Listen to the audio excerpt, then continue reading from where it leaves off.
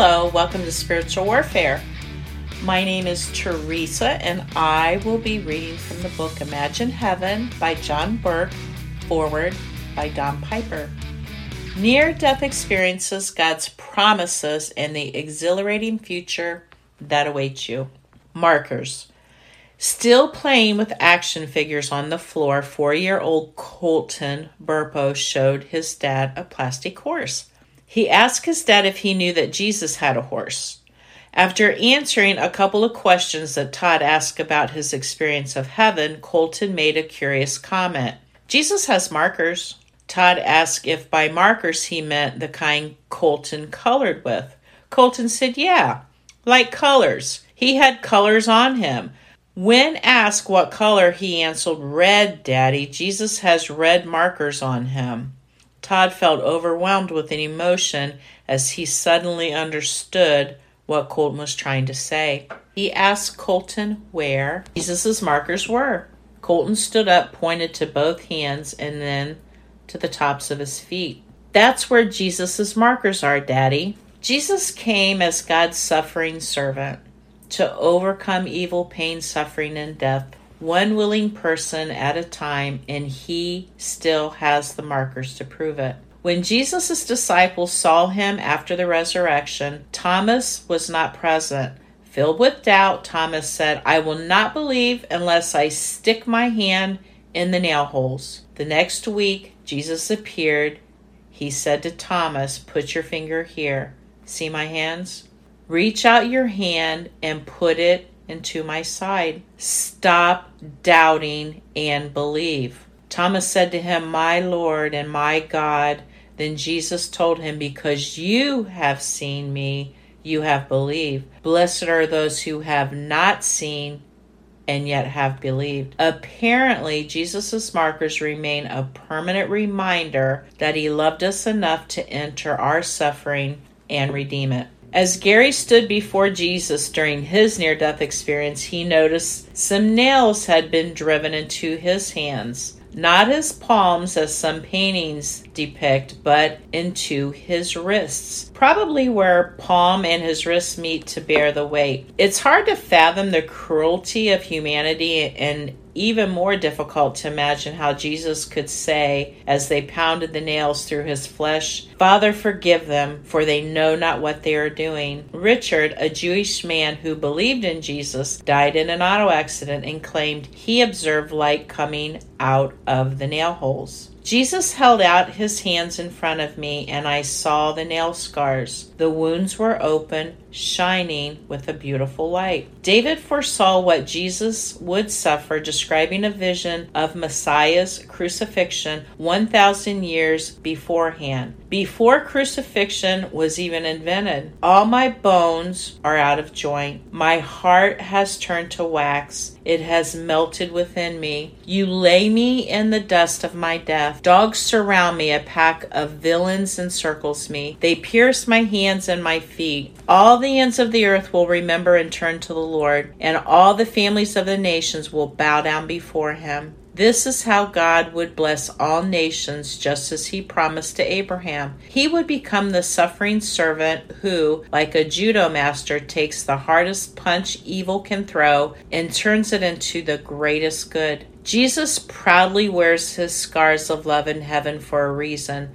we need to remember. Why suffering? But why suffer at all? If he's God, why not just create a world that bypasses all mourning, crying, pain, and suffering? I've come to believe this world and its suffering is necessary. In order to accomplish God's goal for humanity to love God and love each other as his family forever, we must start from the knowledge of good and evil. Why? Because love must be free. The freedom to choose or reject God's leadership is necessary for love. Imagine if a rich and powerful man fell in love with a beautiful woman, and he longed for her to fall in love with him. He could shower her with gifts, and she may decide she wants more of the goodies he can provide, but will that mean she loves him for who he is? No. Maybe his prestige and power give her access to the finest luxuries that make her want to be with him, but does that mean she loves him for who he is? No. And what if no amount of good gifts or reputation could win her heart, and he got so desperate he kidnapped her and put a gun to her head, trying to force her to love him? Can love be forced? No. Love cannot be bought, coerced, or forced. It must be freely chosen. Love that is not free to choose is not love at all. For God to create an eternally loving family, God chose to create creatures who can choose freely to reject him and thwart his love. His good gifts, his prestige, his power can't force our love. We must be free to choose. It's risky business because free-willed creatures who turn from God and thwart his love hurt each other. And when we get hurt, we often blame God and turn from the one who can heal us. Then hurting people hurt us, and evil propagates from person to person, all of us feeling justified. Fork in the road. I was 16 and on the floor in my room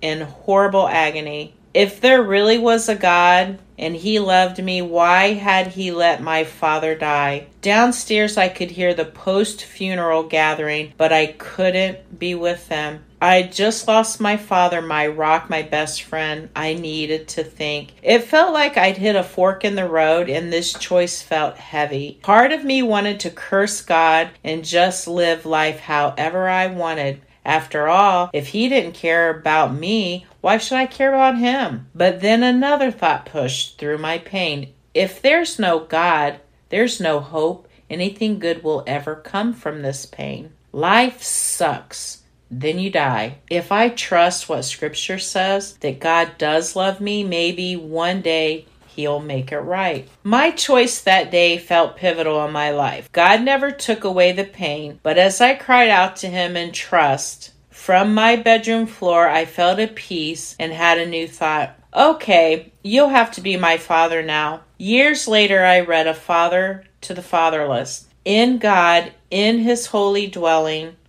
I know now who put that thought in my head. Jesus told his followers that night before his crucifixion, I have told you these things so that in me you may have peace. In the world you will have trouble, but take heart, I have overcome the world. God never promises us a pain-free, trouble-free life. We live in a world where most of us pursue our will and ways more than God's will and ways. When we choose to go our own way, we create ripples of pain and hurt and suffering down through generations. Much human suffering is caused by humankind's own choices, but we can overcome evil through him, and he promises something good will come from our sufferings in the end. During his near-death experience, Dr. Alexander felt and understood the reasons suffering and evil exist. Without free will, evil is impossible, he explains. But without free will, humans cannot grow or move forward. Without free will, there is no opportunity for us to grow into what God yearns for us to be. The Creator allows evil to exist as a necessary consequence of the gift of free will. But he adds, free will comes at the cost of a loss or falling away from God's love and acceptance. Pains of birth. God promises to overcome evil one willing heart at a time, and when we turn back to him, he will even make something good of all of our suffering. Yet when we suffer now is nothing compared to the glory he will reveal to us later. For all creation is waiting eagerly for that future day when God will reveal who his children really are. Against its will, all creation was subjected to God's curse. But with eager hope, the creation looks forward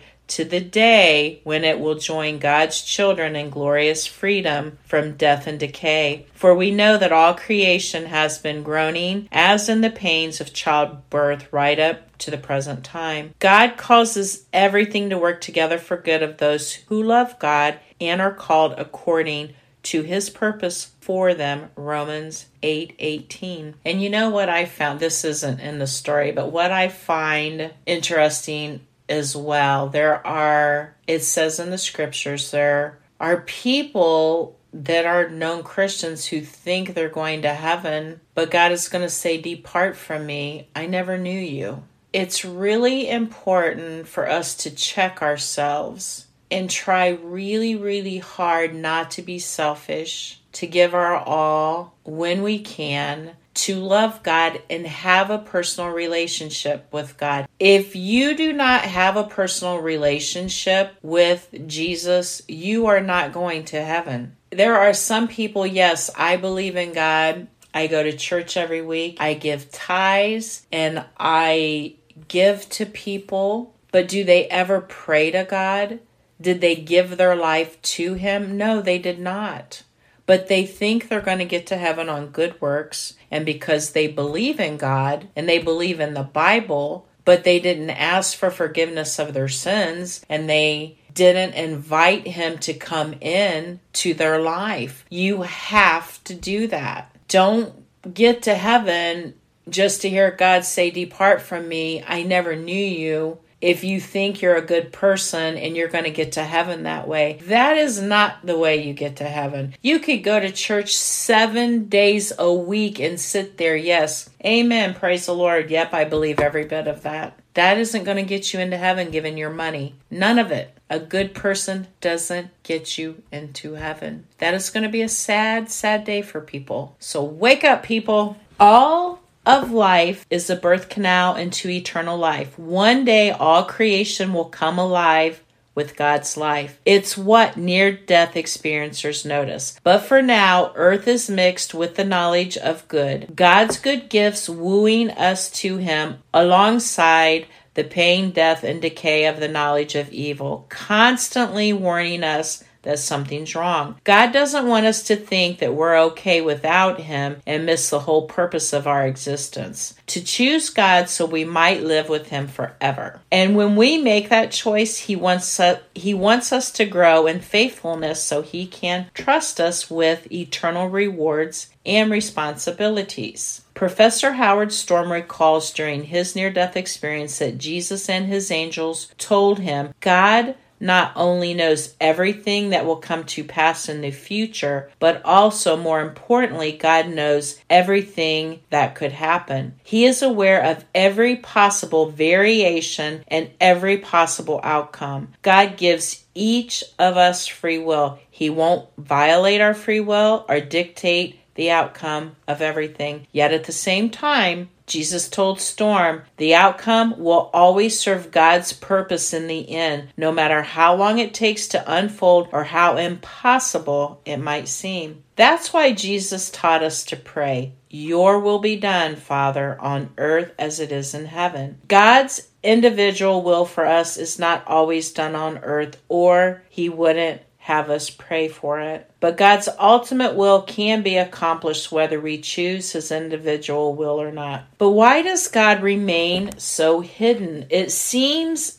if we could see God, then we could better choose God. But even seeing God does not eradicate our need to walk in faith. Captain Black reflects how confusing it was to realize this. I had clearly seen heaven and was so changed by the experience. Why did I fail again and again to be the man I truly wanted to be? Why did I fail often to the reflection of what I had seen and heard and learned? I guess seeing heaven didn't change the fact that I'm human. Life is all about learning to love God and to trust while we can't see Him, because then we will forever choose to love and follow Him throughout eternity when we can see Him. That's why we don't see Him face to face now. But why not just create free-willed creatures who do see Him? He did. Understanding their story helps make sense of ours. Angels.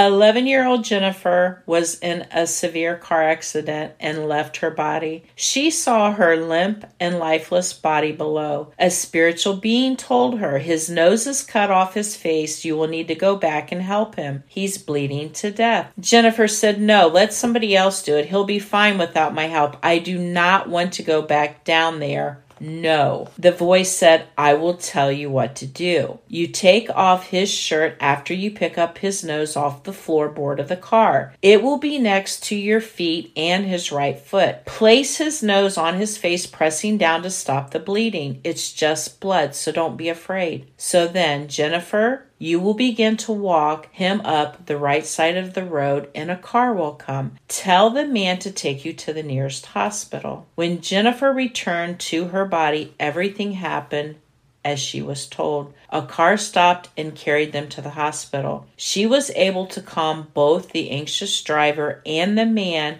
who lost his nose. And there was a happy ending. A skin graft was used to reattach the nose with barely a scratch left to notice. The astonished emergency room doctor said, "I cannot explain what kind of miracle I just witnessed in this emergency room." We know when evil, pain, and suffering hurt us, but we do not know how often God orchestrates his angels to care for us. Angels are God's servants sent to help people. Are they beings or just mythological? Well, just imagine God's unlimited creativity. There seems to be no end to it. Billions of stars clustered in billions of galaxies, and on just one planet orbiting one star, he's created over 7 million species of creatures, as best scientists can estimate. We've only cataloged 1.2 million. God has also created spiritual creatures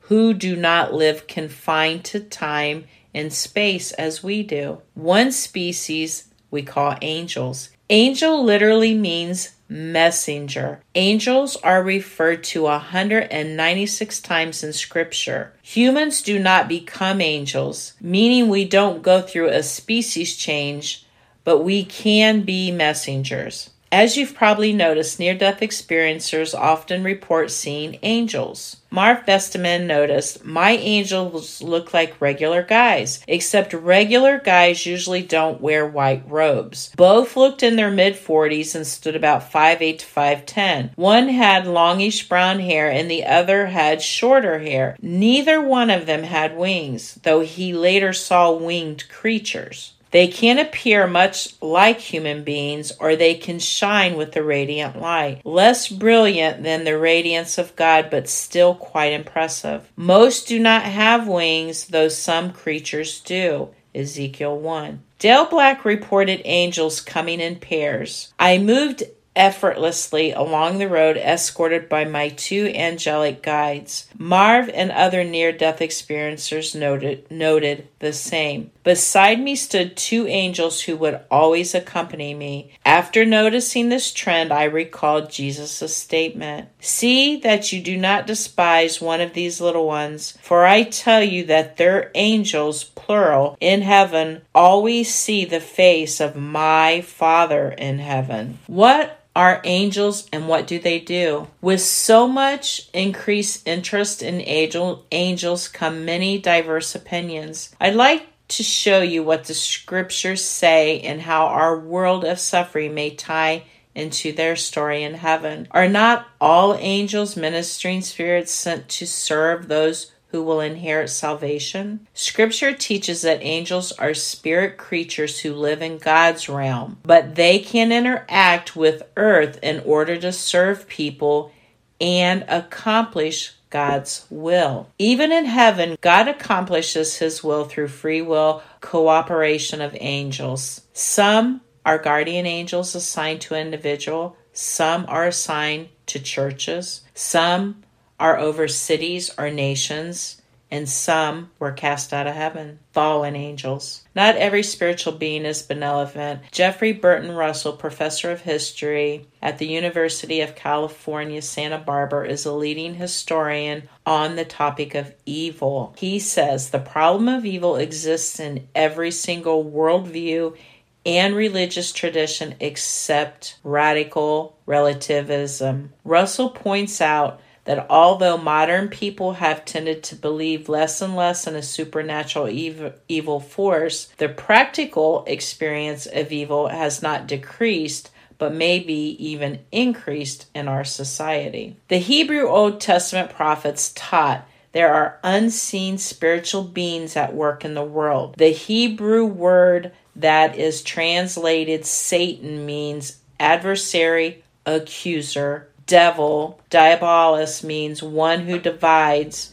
In the New Testament, Jesus confronted demonic forces, and Russell notes how most cultures have attested to demonic spiritual forces at work throughout history. Now, this is where people conjure up all kinds of silly images of devils in red suits with tails and pitchforks. What Scripture teaches is nothing like we've seen, but evil would love for us to laugh it off. After all, the best terrorist is the one you don't know about. Russell, a historian, says the suggestion that Jesus' belief in the devil was merely part of a primitive worldview poses serious difficulties. Former atheist and college professor Howard Storm experienced evil messengers and benevolent angels firsthand, an experience that changed him forever. He says angels move through time and space at will, not bound by laws of physical nature. They also protect us from evil we can't see and